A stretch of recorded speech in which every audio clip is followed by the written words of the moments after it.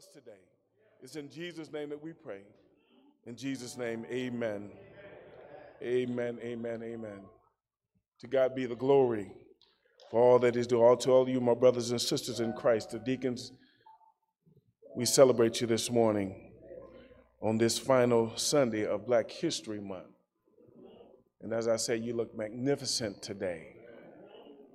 And I thought it was befitting that I would bring forth a message that would touch on some of the issues that are plaguing our community as a Black community. This is a message that I preached back in August 2020. This message then was preached on the heels of the George Floyd murder and the outcry for what's known as social justice. And so I want to look at this term social justice this morning. And what does it really mean? And what are we as believers supposed to be looking for when it comes to social justice? A lot of times this is a sermon that will get you in trouble. It'll get you in trouble because when you begin to tell the truth of God's word, sometimes it's not always readily accepted by the hearers, especially if your opinion is slanted to what you want it to be. But it's the truth of God's word that really is going to give us the power to endure during this wicked and perverse generation in which we live. And far too many times we're looking for other people to come in and to do when God has already provided for us. We just have to be doers of His word. So if you have your Bibles with you, if you please turn to the Gospel of John, the 8th chapter of the Gospel of John.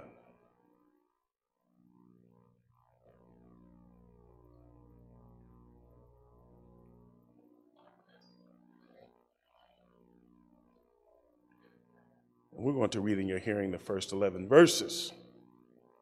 Say amen when you have it. The Gospel of John, chapter number 8, beginning at verse 1, and it reads, "When Jesus went unto the Mount of Olives, and early in the morning he came again into the temple, and all the people came unto him. And he sat down and taught them.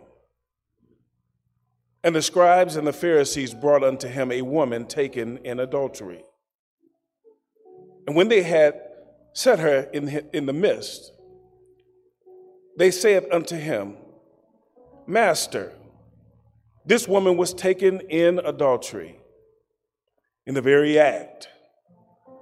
Now Moses in the law commanded us that such should be stoned. But what sayest thou? This they said, tempting him, that they might have to accuse him. But Jesus stooped down and with his finger wrote on the ground, though he heard them not. So when they continued asking him, he lifted up himself and said unto them, He that is without sin among you, let him first cast a stone at her. And again he stooped down and wrote on the ground. And they which heard it, being convicted by their conscience, went out one by one, beginning with the eldest even unto the last. And Jesus was left alone, and the woman standing in the midst. When Jesus had lifted up himself and saw none but the woman, he said unto her, Woman, where are thy accusers? Hath no man condemned thee? And she said, No. She said, No man, Lord. And Jesus said unto her, Neither do I condemn thee. Go and sin no more. From this passage of Scripture, I would like to title this message, Where Justice Meets Mercy. Where justice meets mercy. As I said, we as a people, as a black people, have had a very hard road to get to where we are in this 2023 year.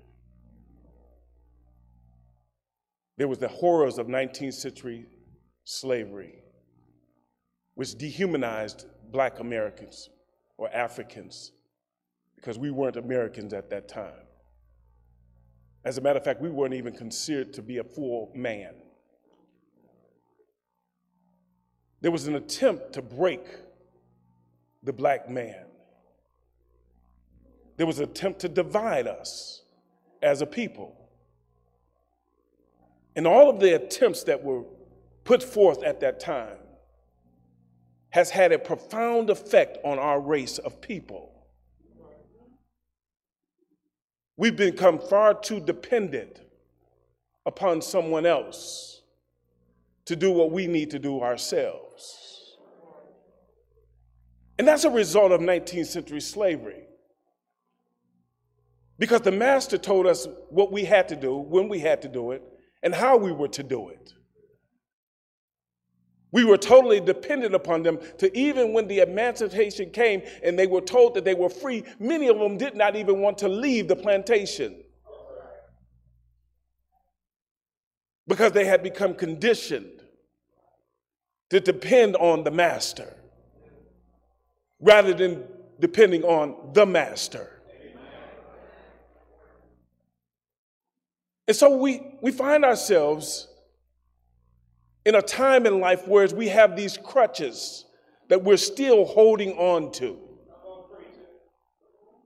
We're still looking for other people to do what we need to do for ourselves. We spend far too much time competing and judging one another, judging ourselves by the standards of what other people have. And most of it is a result of 19th century slavery, but all of it is not. Because we have been freed as a people far too long than to be so divided as we are. God has freed us.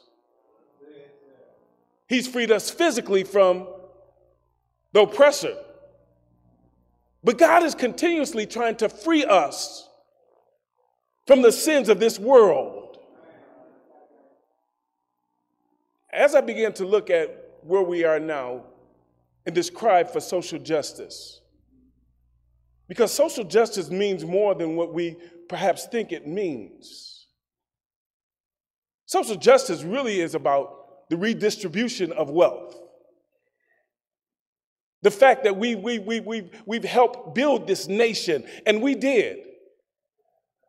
There are a lot of things that Black people are responsible for that we don't even get credit for. Did you not know that the White House was built by Black slaves? There's a lot of inventions that Black people don't get credit for simply because they were Black. It's difficult for us not to sit and throw us a pity party. But understand that is one of the biggest crutches that we have. We spend far too much time feeling sorry for ourselves and blaming others. Gonna get rough a little bit. We have not come to the mandate of raising our families. Men have left their families and have not lived up to the mandate of what a father should look like. Black men, we need to do better. Amen, amen. You can clap there because your turn is coming next. Black women, you need to let him be a Black man and lead his family. The reason why most Black men walk away is because you Black women won't shut up and give him the authority that he needs.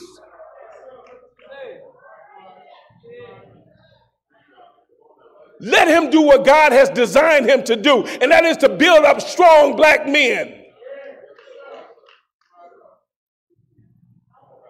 Far too many times, You have stopped the men from doing what God has told him to do.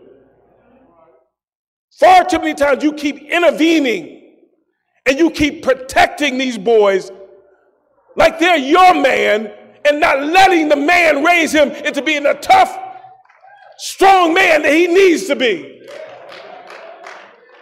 And then here's the problem is that you start saying, well, there ain't no good men out there. Well, I wonder why. I wonder why there's no good men out there. There's no good men out there because you won't let a man do what a man is supposed to do. Listen here. He does not even need to be the boy's father to do it. He does not need to be the biological father. If there's an uncle, if there's a cousin that is living right, that is doing right, let him help you. And then you wonder why they have become targets of a white police force. We cry injustices. But understand the reality of this whole thing is that we need better men. We need stronger men. We need men that are going to show up and be a blessing to not just their own children, but other children as well. Because the whole ideology behind it takes a village to raise a child is when you have good folk that are in the community that are telling your child what's right. Stop getting after them and tell them to leave your child alone. If we will not police our own neighborhoods, white America will. Did you get that? If we will not control our own children and make sure our own children are doing what they need to do, God will deal with us. And he will use someone else to do it. He will use someone else to bring judgment. But the ball is in our court. Jesus in this text has a dilemma set before him. We find a woman who by all accounts is guilty. By all accounts, she needs mercy. But justice is crying out. Understand that justice is dealing rightly with someone. It's being fair. It's having a sense of fairness. And it's rooted in truth and honesty. But understand this, that social justice will never solve our problem as Americans. Social justice will not solve the black problems that we have. The only way that we're going to get this is that we get true justice from a true king, and that is the Lord Jesus Christ. The Bible tells us that we are to look to Jesus in every circumstance, every situation. We are to look to Jesus. Understand, we still have some issues. Racism is at an all-time high in America. There's no doubt about that. And understand that there's absolutely nothing that you can do to control white America. There's nothing that we can do. Because white America is going to do what they're going to do. But we as Americans, as Christians, need to understand that the real justice is going to come from God. And you can rest assured that so as a man sow, so shall he also reap. The problem with us is that we can't wait on God to do what he's going to do. Most time we want to try and help God out. And understand that you cannot help God out in every circumstance. As a matter of fact, you can't ever help God out.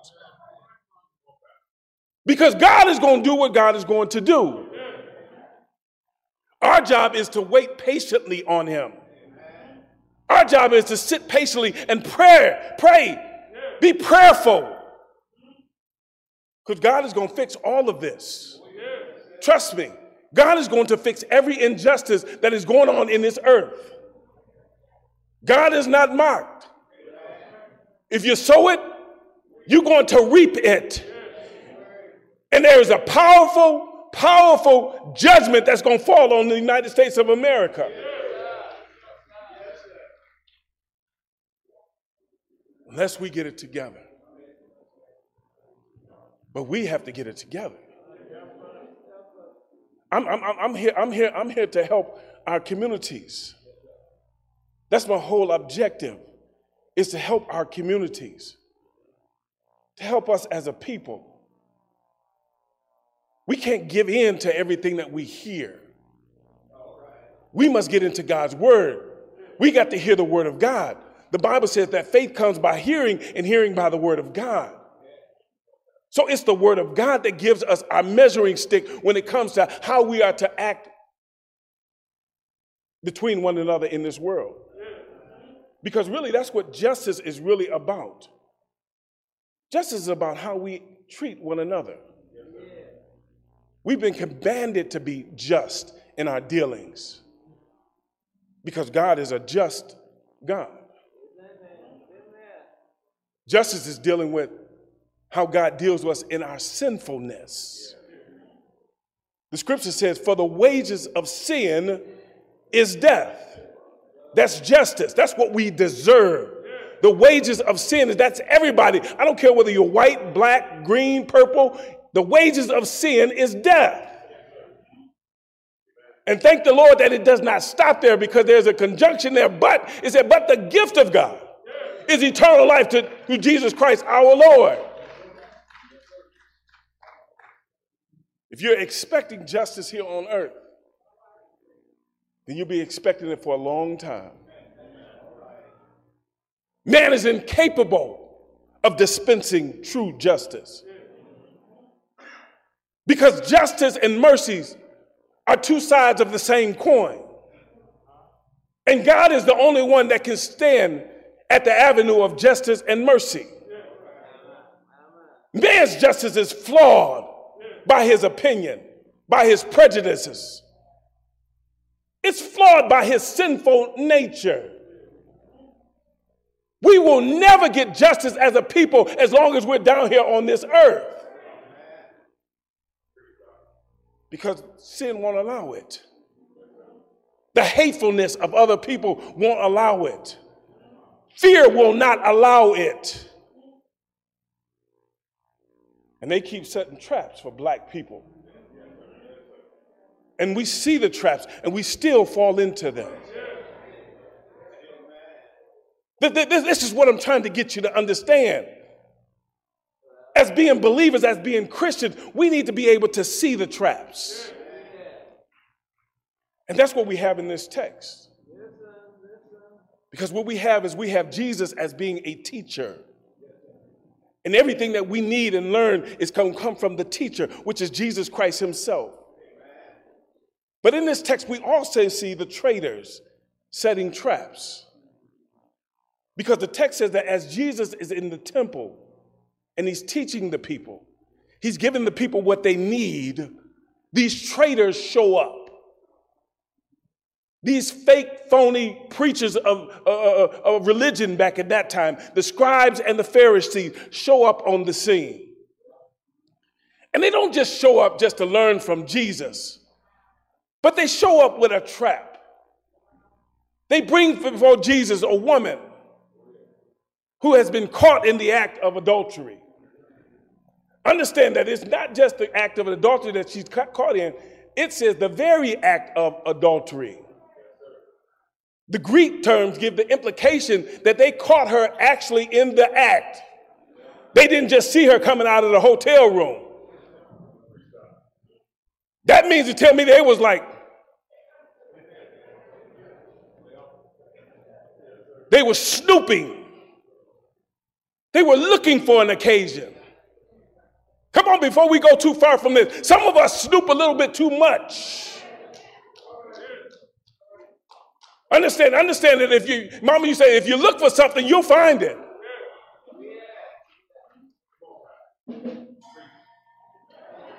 And the problem of it is that there's nothing wrong with helping people get out of their sinful condition.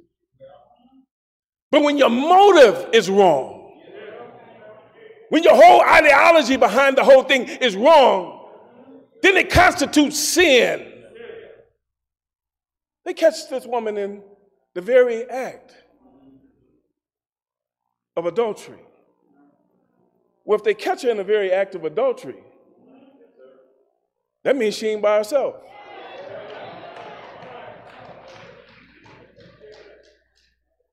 If you caught her in the act,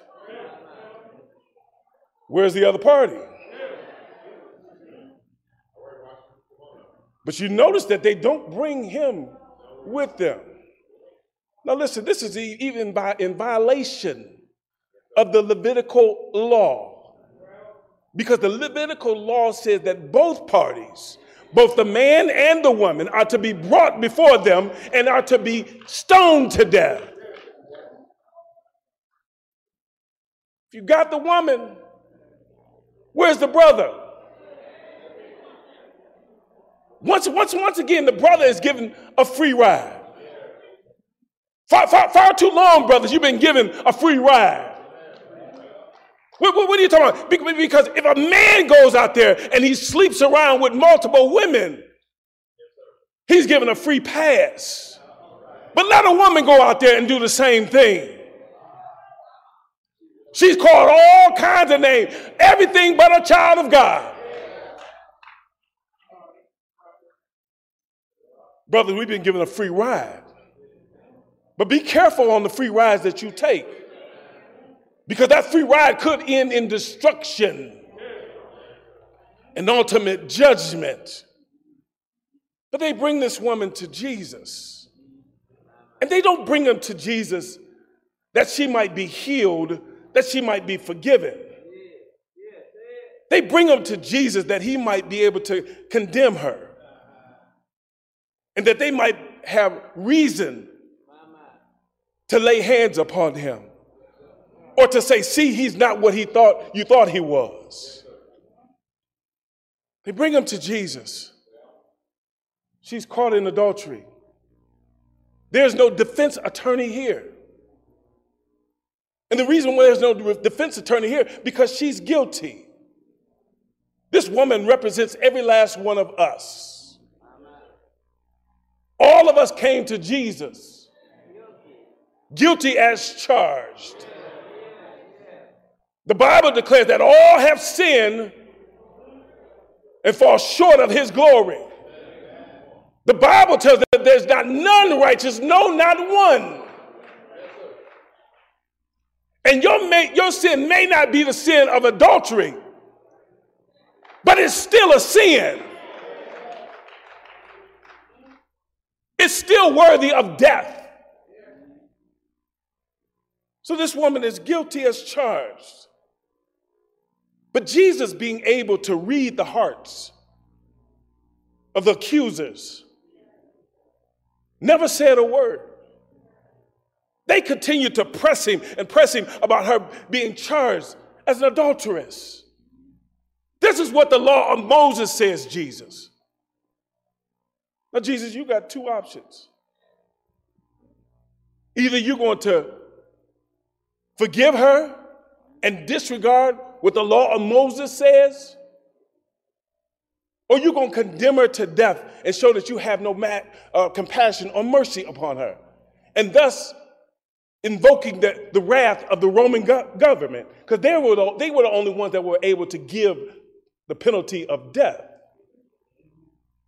They left him with two choices, two impossible choices. But how many of you know that God is the God of impossibilities? Amen. You can't put God in a box and expect to trick him. Look at what Jesus does. He does not say a word.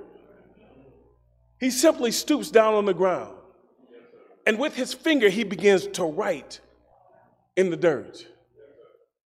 Now, I've done some study on this.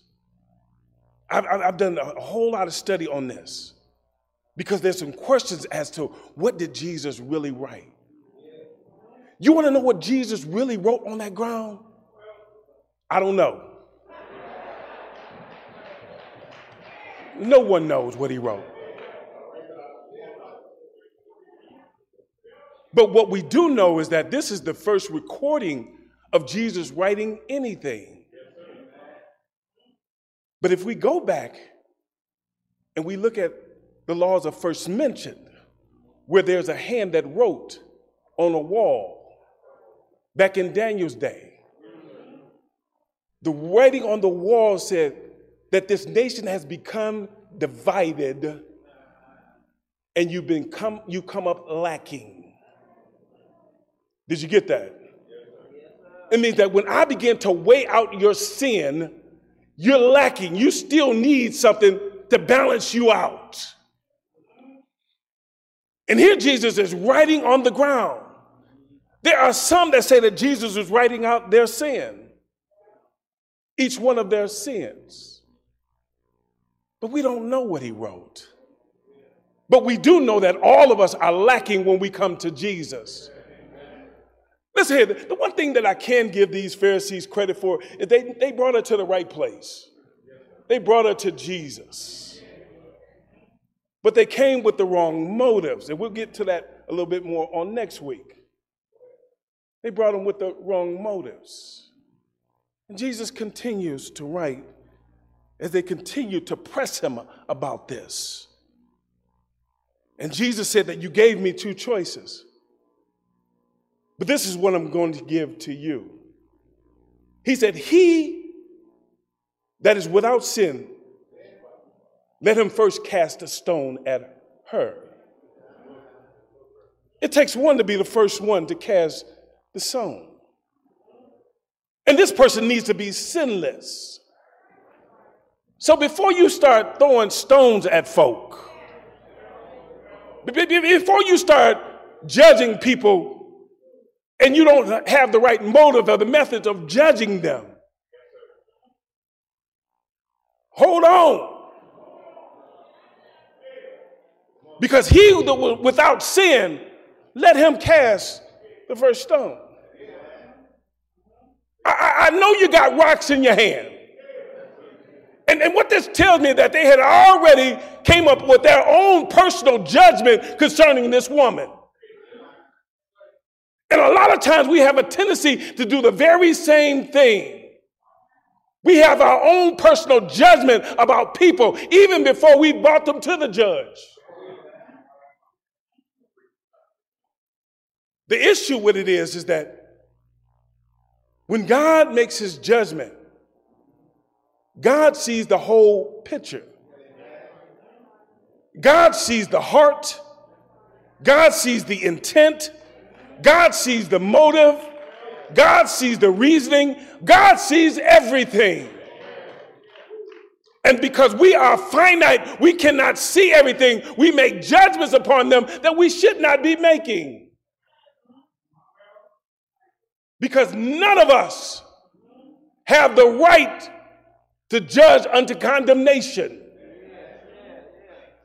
Oh, absolutely. In the 3rd chapter of John's gospel, Jesus said, he said that I came not into the world to condemn the world, that through me that the world might be saved.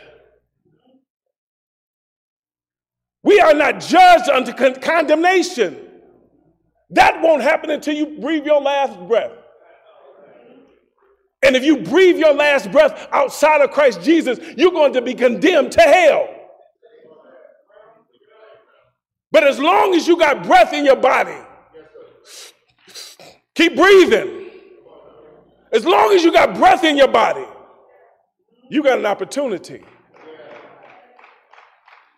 Far too many times.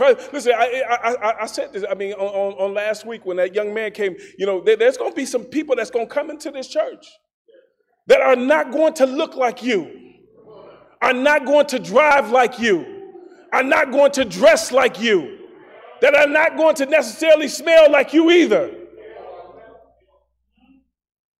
And it's critical that we don't treat them like the Pharisees and the scribes treated this young lady.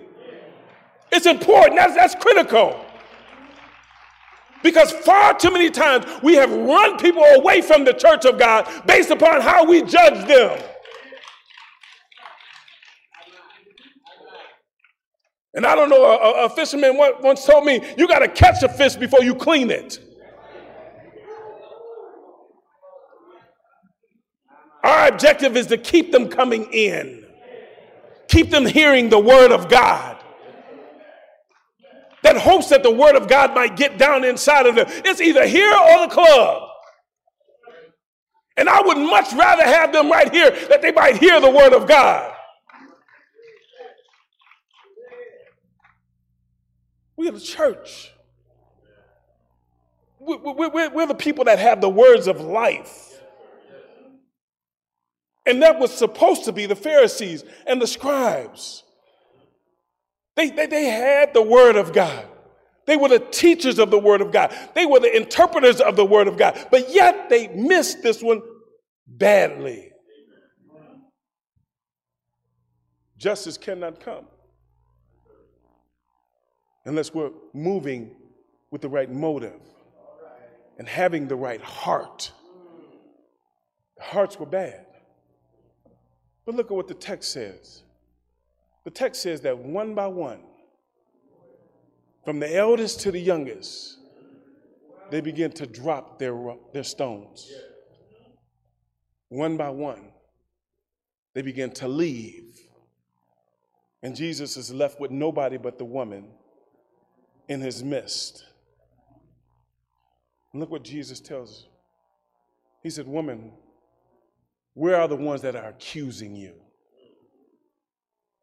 And she said, there's none, sir. There's nobody here. But understand that God is the only one that can do that. Because what God did here is that he made sure that justice was fulfilled, but he also showed mercy.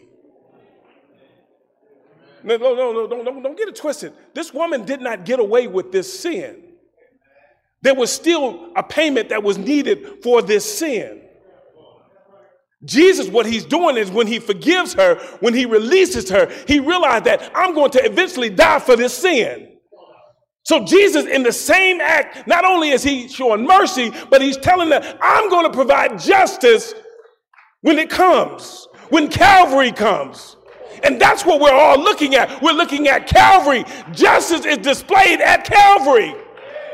You needed to pay. I needed to pay. You needed to die. I needed to die. But Jesus paid it all on Calvary's cross.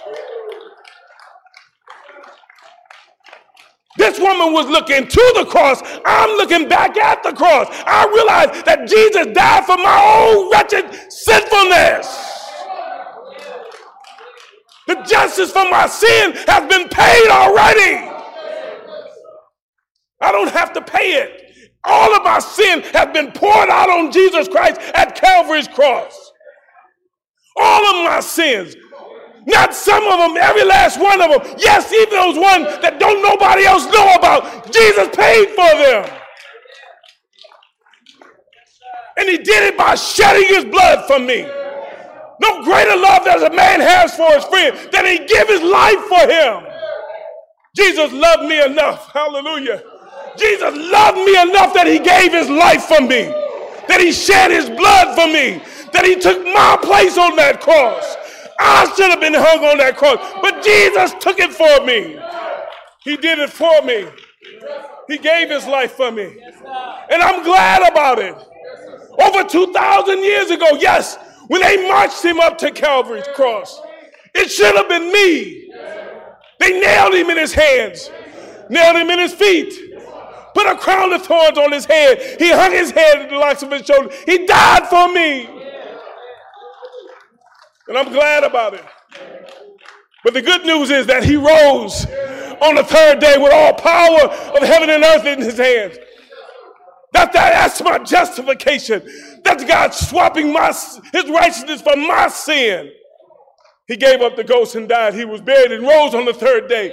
He's sitting at the right-hand side of the Father, making intercession for us. Jesus is still praying for us. He's making intercession for us. He's praying for us. Every time the devil comes to accuse us, he said, Lord, but I died for that sin. He's justified by that sin. Justice has been served for that sin. Yes, even your future sin. Jesus said that I died for it.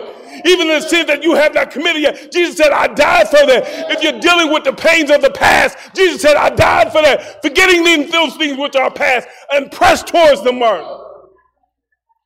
Jesus died for all of our sins. But he rose for our justification. We're going to be glorified in him when he comes back for us. I'm looking for that day when he comes back and raptures his church. I'm looking forward to that day. Yes, we all must be ready. Amen, amen, amen. We thank and praise God. Please stand to your feet.